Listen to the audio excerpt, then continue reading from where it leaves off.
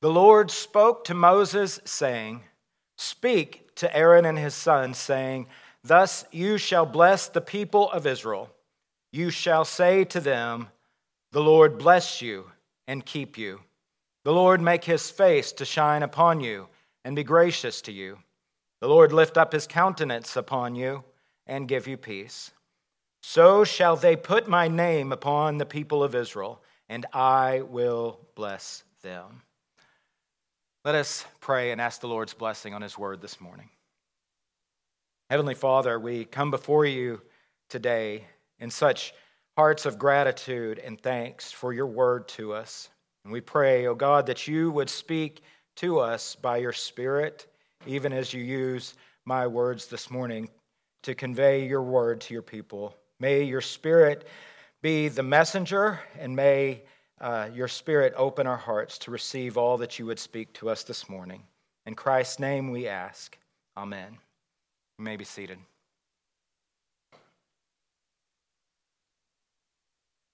For many of us here this morning, this may be one of the most difficult sermons we will have to hear and receive all year long. If I were to have come before you this morning with a text that pointed out your sin and reminded you of your duty to turn and forsake that sin, reminded you of God's wrath against sin, it would be easier for many of us to receive such a text. Some of us even appreciate it when the preacher steps on your toes a little bit in the sermon, right? But for many of us to hear a sermon on the Lord's blessing can be very difficult for us to hear and receive. One of the obstacles in our path is we know that the prosperity gospel, which is so common in the world around us, has twisted and corrupted the idea of the Lord's blessing to such an extent that we wish to distance ourselves from their corruption of the gospel. And so we have a hard time coming to a text like this about the Lord's blessing with open hearts and minds. Maybe, like me, you have been in churches or grew up in churches where God even was presented to you as someone who is very angry with your sins all the time. Even though he poured out his full wrath for sin on the cross, on his own Son, Jesus Christ, yet even still today, the Christian remains in fear because they know God is angry with sin, just barely holding himself back from smiting you for your sin and failures. And so to hear of a God who makes his face shine on you and blesses you may be difficult to hear. Maybe objections come to your mind as we study this text, thinking, well, this is surely only a spiritual blessing. It has to do with my salvation and my sanctification. It's not a blessing that's for my flesh here and now. Or maybe you are thinking about some tragedy or loss that you have experienced or may even now be going through. And so you think to yourself, if the Lord blesses his people in the way you are describing to me this morning, what does that mean for my life? Is God really blessing his people like you're talking about, or does this mean that I'm not one of his and that's why I don't see that blessing? And all of these difficulties and objections may occur to you as we go through this sermon on the Lord's blessing this morning. And I would like to help us answer those and be able to respond to those sorts of objections properly. But also I want to positively present to you the full depth of the wonder of God's disposition towards his people and his blessing towards his people. Ordinarily, when you come to a text, one of the first things you do is to look at the context. How does this passage fit in with the context here in Numbers? The passage just before this does not offer any immediate context for us. It has to do with the laws concerning the Nazirite vows. But the passage immediately afterwards, in chapter 7, is all about the offerings the people brought for the dedication of the tabernacle. And there, I believe, we begin to have our first clue as to why this passage is right here in Numbers. At the end of Exodus, as we go back a ways to widen our scope. At the end of Exodus, the tabernacle has finally been erected, and the Lord's presence has filled the tabernacle to such a point that even Moses could not enter it. And so throughout all of Leviticus, God gives instructions. How can God's people come before a holy God and not die as Aaron's sons died when they offered strange fire? And so God gives the instructions of this is what is clean and what is unclean. This is what is holy and what is not holy, so that they can make a distinction, so that when they come before God, they do not die. But now, having done that, and the tabernacle is open, and the priests are bringing their offerings, and the people can come to the tabernacle of meeting for worship, now in Numbers, what does God do? He is fulfilling his full covenant promise to his people that he has always had in mind, that I will be your God, and you will be my people, and I will dwell in the midst of you.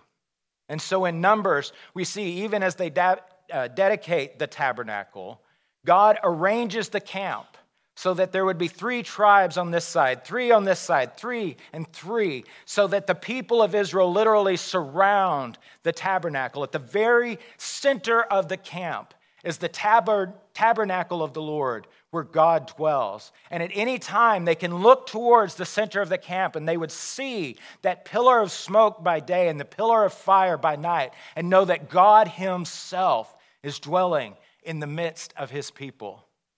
And what does it mean to have God dwelling in the midst of his people? It means that the Lord's blessing flows out from the center of the camp, flows out from the tabernacle as though from the mountain of the Lord flowing down to all his people around him.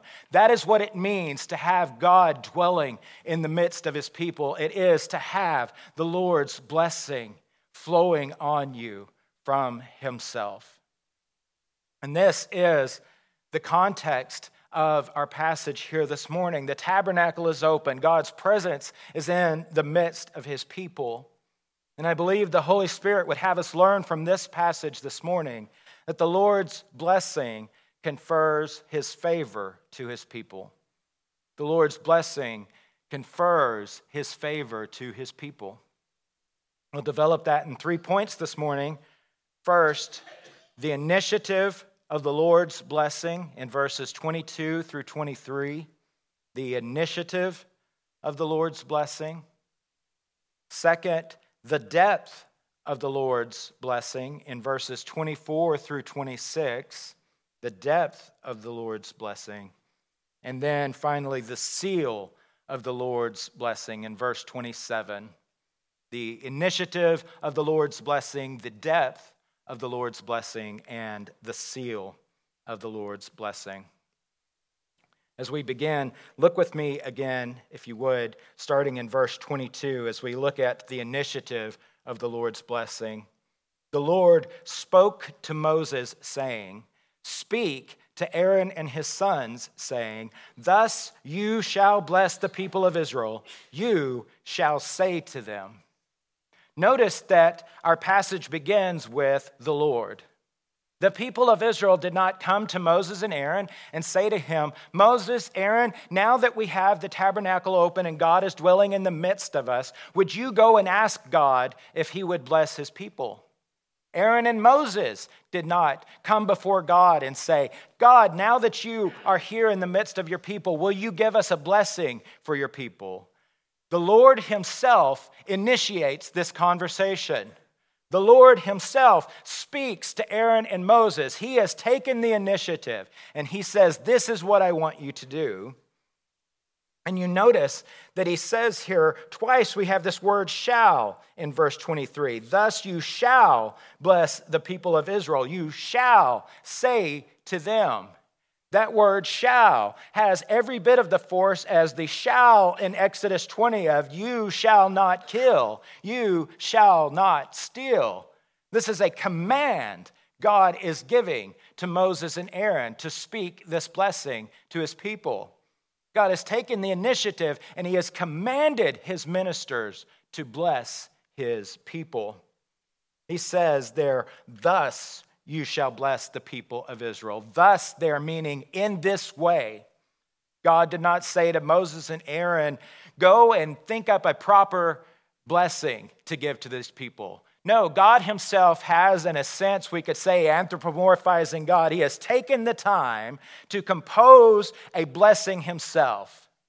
If you think about that, what it is like when someone takes the time to sit down and carefully write you a letter or something like that, where they have taken the time to think through the words, to carefully express exactly what they mean. And that is what God has done. He has given us these words as his blessing to his people, these exact words. What do we do with this information? We start here. Meditate on the fact that the God we serve is a God who commands his blessing to his people. Think about that. Think about that in your prayers.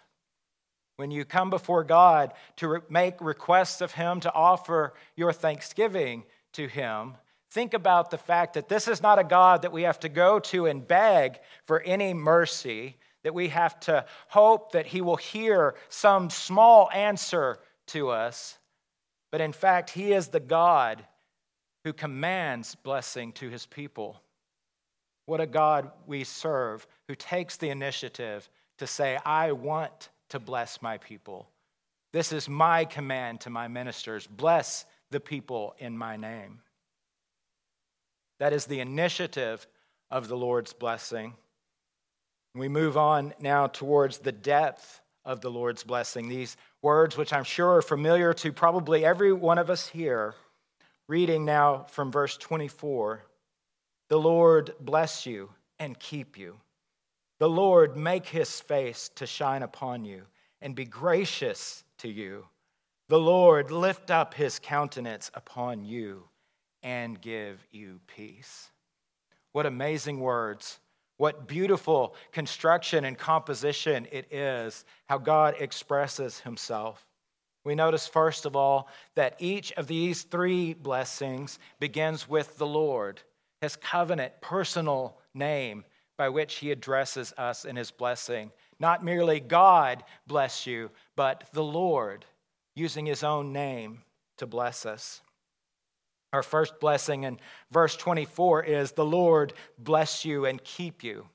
We should understand that that word "and" does not indicate that this is two separate blessings, but in each one of these three blessings, it begins with the disposition of the Lord towards us and the resulting consequence of his disposition towards us. So it begins with, the Lord bless you. To say bless here in the context of a blessing might seem a little bit by using a word to define the word, wouldn't it? So what do we mean by bless here? Elmer Martins defines to bless as to empower, to make productive, even to cause to prosper. We see the first blessing in the Bible all the way back in the Garden of Eden, when God blessed Adam and said, be fruitful and multiply and have dominion over the earth. What is that blessing? Be fruitful, that is, to cause to prosper. Multiply, to make productive. Have dominion over the earth, is to empower. And so when we say that the disposition of the Lord to us is to bless you, his disposition is to empower you, to make you productive, to even cause you to prosper. That is his disposition towards us. And what is the resulting consequence there in verse 24? And keep you. That word keep is the same word that we might use to describe a castle as a keep. It is to guard, to protect his people. The Lord's blessing protects his people. We see this certainly as a spiritual blessing, as at the end of the book of Jude, in his doxology, he begins the conclusion with, now unto him who is able to keep you from falling. In other words, God's protection is keeping us, keeps us from falling away into sin. It is the protection and keeping that he expresses towards Peter on the night when he was betrayed. And he said, Satan has desired to have you, but I have prayed for you that you may not fail. That is the keeping of the Lord. That is the spiritual component of this blessing that we have towards us. But it's not merely a spiritual blessing. We also see this in Psalm 91, 11 and 12, where it says, "For he will command his angels concerning you, to guard you in all your ways. On their hands they will bear you up, lest you strike your foot against a stone." This is the keeping of the Lord. It's a physical protection, lest you strike your foot against a stone. And yet I am quite sure that for many of you, the objection is already arising. Wait a minute. Those are the exact verses Satan quoted to Jesus in his temptation, isn't it?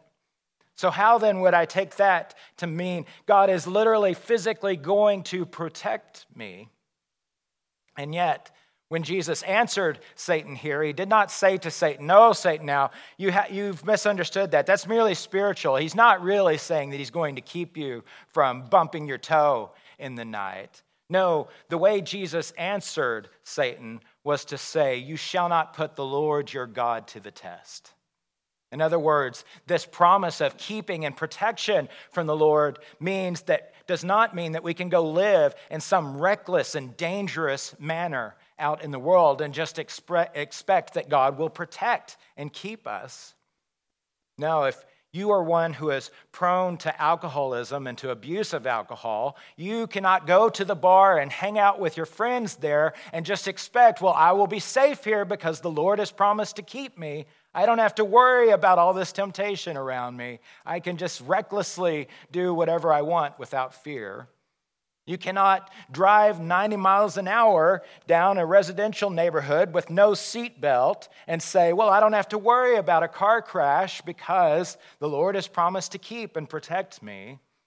No, we don't have any warrant from God to live in a dangerous or reckless manner merely because he has promised to keep us. But that does not negate his promise. It does not overturn the fact that he has promised to keep us.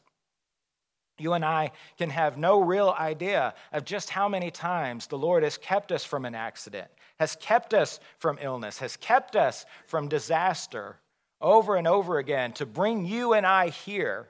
Our enemy desires to steal and to kill and to destroy. And the fact that he has been kept back from doing that, as we can see because you are all still here, he has not killed you yet, is evidence that God has protected you at every moment in your life to keep you safe to this point. But now you might also have another objection arise in your mind. We think back to last year, our beloved brother Harry Reeder, who was faithful pastor at Briarwood Presbyterian Church in Birmingham for many years, died in an awful car accident suddenly. And you say, where was the Lord's keeping of our brother Reeder on that day? Where was God's protection of him then? And I would say then, if we could talk to our brother today and ask him, would you trade places with any of us? Would you have the Lord's protection from that car wreck and come back down and trade places with me? And he would say, no, thank you, brothers and sisters. I have received all the fullness of the blessing of God. God meant it for my good, and here I am. This is the greatest good I can imagine. And so even in the places where it seems like God has not kept us, God has not preserved us from harm, even then, it is only because he is bringing about greater blessings in our life. He has promised to bless us and to keep us. In verse 25, it says, the Lord make his face to shine upon you. When God hides his face, trouble comes. When God turns his face toward us in wrath, then judgment comes. But when the Lord makes his face to shine upon his people, he is talking about making all of his goodness and mercy to shine upon his people. We see this in Exodus 33 and 34, when in 33, Moses asked God, show me your glory. And in Exodus 34, God says, I will make all of my goodness to pass before you, and I will proclaim my name. And so when God's goodness passes before Moses and Moses beholds the fullness of the goodness of God, when he comes down from the mountain, his face too is shining with all of that goodness that had reflected from God's glory into him. To have God's face shine upon you is all of his goodness, his mercy shine upon you. And what is the result of that? It is, and be gracious to you. This grace is certainly spiritual, isn't it? This is the grace when God made his face to shine upon us, when he turned away his face in wrath to look instead upon his own Son on the cross, so that he could turn to us his face to shine upon us with all of his goodness. And so he has shown his grace to us. But his graciousness here is also his mercy. That is, he relieves some of the suffering and the misery of the curse of sin on this world in our lives. And you say, but brother, I know of a family who lost everything they owned to a house fire, or there was a big storm and it took all of their possessions away. Where was that mercy and graciousness from God to them? And I say, whenever you hear of some Christian brother or sister that has gone through such a thing, do they usually come out complaining against God's lack of mercy and graciousness to them? Or do they come out praising God and thanking him, saying, you know, they're just things. Things can be replaced. And he kept us. He preserved us.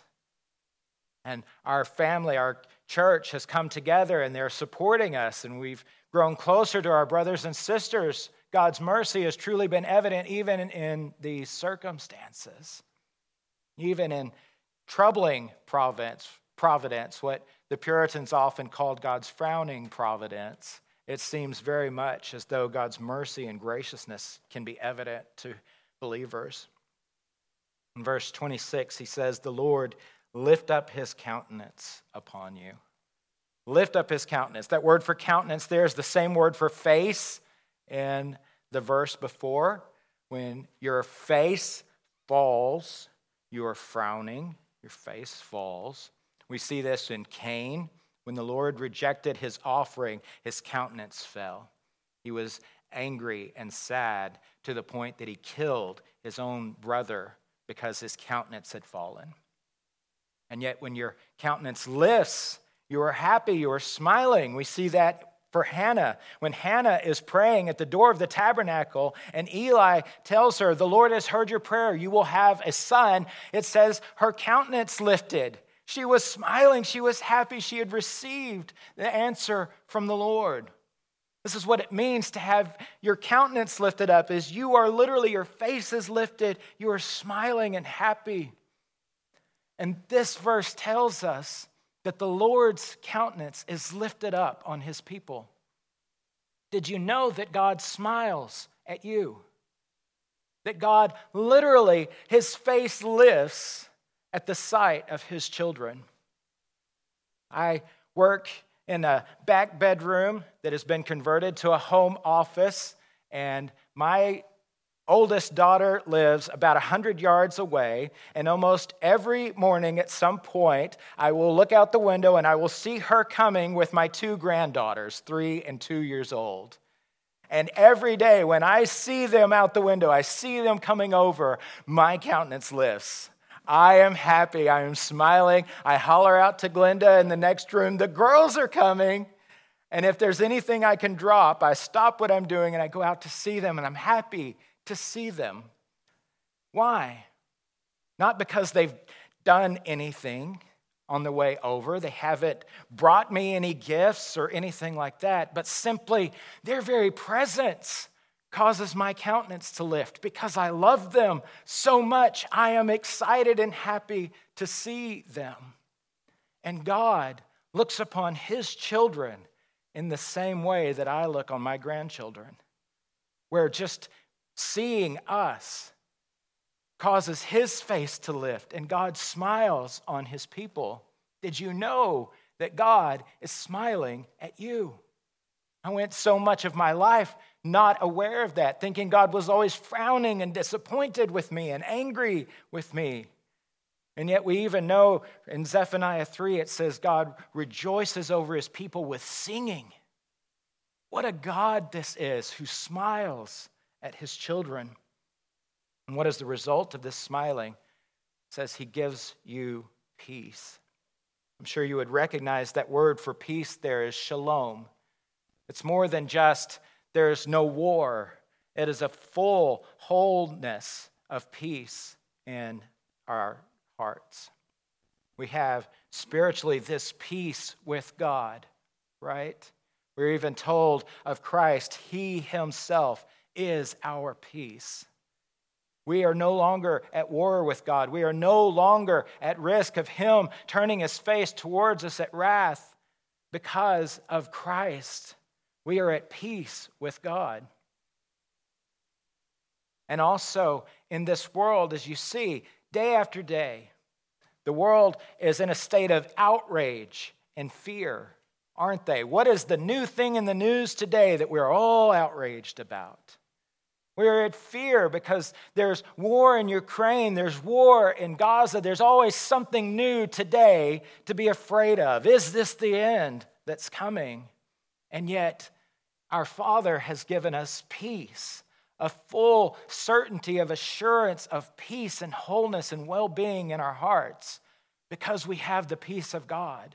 We don't have to give in to every new outrage of the day. We don't have to give in to all the things that the world is afraid of. God has given us peace. These three blessings are an amazing gift of God to us. And if we look at them all together, you see that this 3-in-1 blessing, that should cause any Trinitarian Christian to perk up and say, aha, I found one in the Bible. That's significant, right? There's 3 in 1. What does it mean in the Bible when a thing is repeated? Well, the first thing it means is that there is a superlative nature of it. From good, better to best is the superlative. When the priest would enter the temple and he would go from the outer courts to the holy place, where the table of showbread was on one hand, the lampstand on the other, that was a holy place that only the priest could enter. But only once a year, under very specific conditions, the high priest alone could enter the Holy of Holies. It is a doubling of the word. It says, this is the most holy place on earth. This is where the Lord our God dwells. It is the holy, holy. And yet, when describing God himself, even that is not enough. The Bible says he is holy, holy, holy. Tripling the word brings it to the superlative. God is the most holy being that is in existence or can even be conceived of existing. He is holy, holy, holy. And by tripling the blessing here, God is saying this is the most superlative blessing that you can receive. Repeating a thing also makes a thing more certain. When God said to Adam in the garden, speaking of the forbidden fruit, he says, of the day you eat of it, you will surely die. That word surely is a good translation of it because in English it doesn't sound right. If you just put it literally, you will die. He repeats it, which makes it certain. This is a thing that will definitely happen. I'm repeating the word. And this is why often when Jesus is teaching, he will say, truly, truly, I say to you, repeating that truly twice, telling them that this is an absolute certain truth that I am telling you. You know it is true because I have doubled it. And yet the blessing of the Lord here is repeated 3 times. This is the most certain thing that you can conceive of, that God will bless his people. You know that because he has repeated a blessing 3 times here. This is absolutely certain. What are we to do with this information as well? How would it affect your prayers to know that God has certainly and superlatively guaranteed that he will bless you, that he will hear your prayers, that he does not answer like a miser, like Scrooge, who cannot be convinced to give over even a penny. Our God is the God who is full of blessing. It is not only his initiative to command his blessing to you, but he is not at all stingy in it. The depth of the Lord's blessing towards you reveals his disposition of love and affection towards you, his protection in keeping you, his provision and his being gracious to you, and his affection and his peace towards you.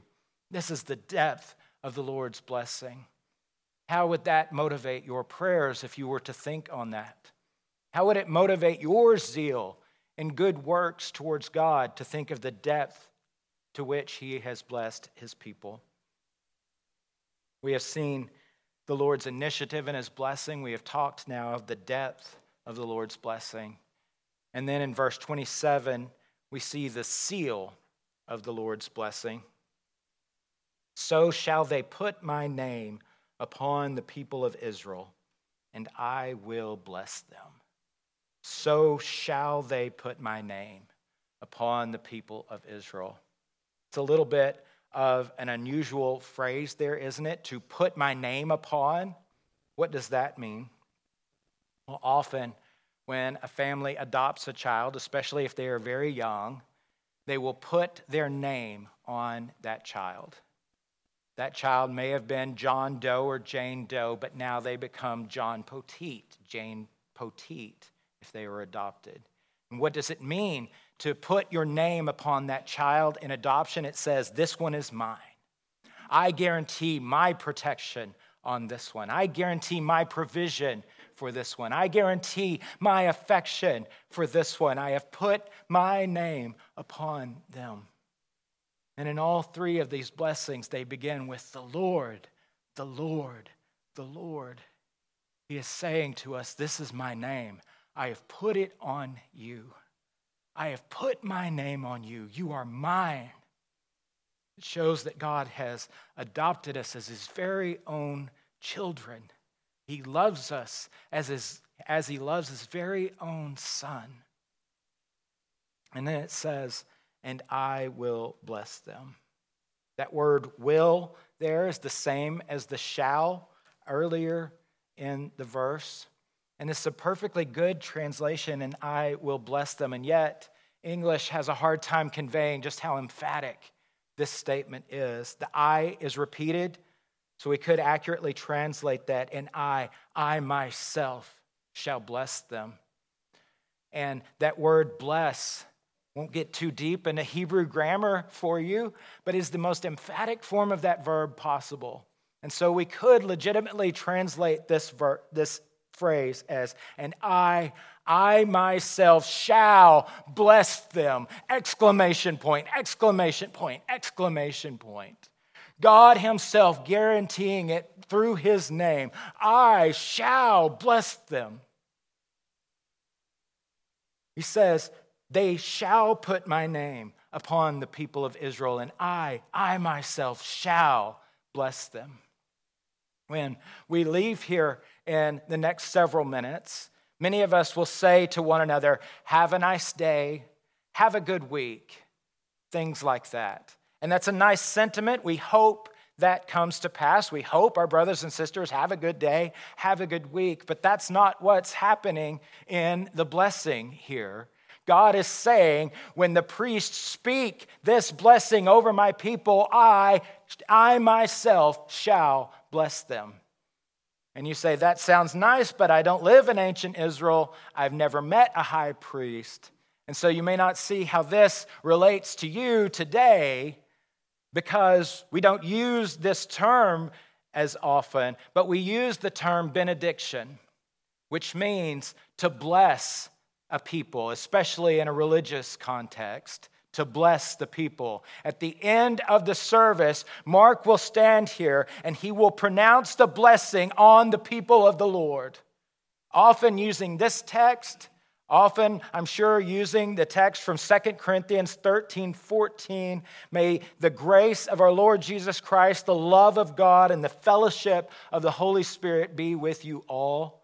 You notice even in that New Testament passage, it is the Lord's name repeated 3 times, telling what God will do, his disposition towards his people.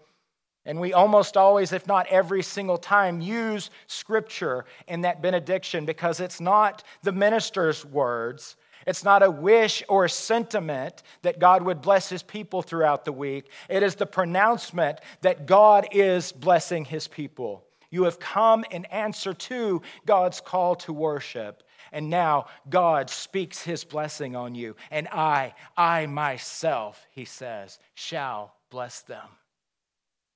This is what you receive when you come to worship every Sunday, every Lord's Day. You receive this blessing from God. How would that affect your desire to come to worship on Sunday morning? When that alarm goes off early Sunday and you hit that snooze button and you think, oh boy, I got to get up early today.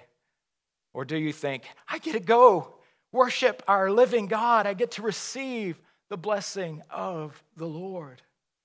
What an amazing thing. That is no mere wish or sentiment, but it is the guarantee of the blessing of the Lord. We've seen the initiative of the Lord's blessing towards us. We have witnessed the depth of his favor towards us. His disposition is a smiling disposition where he shines all his goodness on us. And his blessing is actually conferred to us as he seals it to us and says, I will bless them. What does that mean for you and I this week? How can you and I know myself. I am still so full of sin inwardly daily. How can God look upon one such as I and smile seeing me? Well, he can smile when he sees me because he looks at me in Christ. Ephesians tells us that in Christ, we have every spiritual blessing. Every blessing of God comes to us not because of anything you or I have done, not because we have earned some blessing of the Lord, but because in Christ we have been adopted into his family and he has put his name upon us.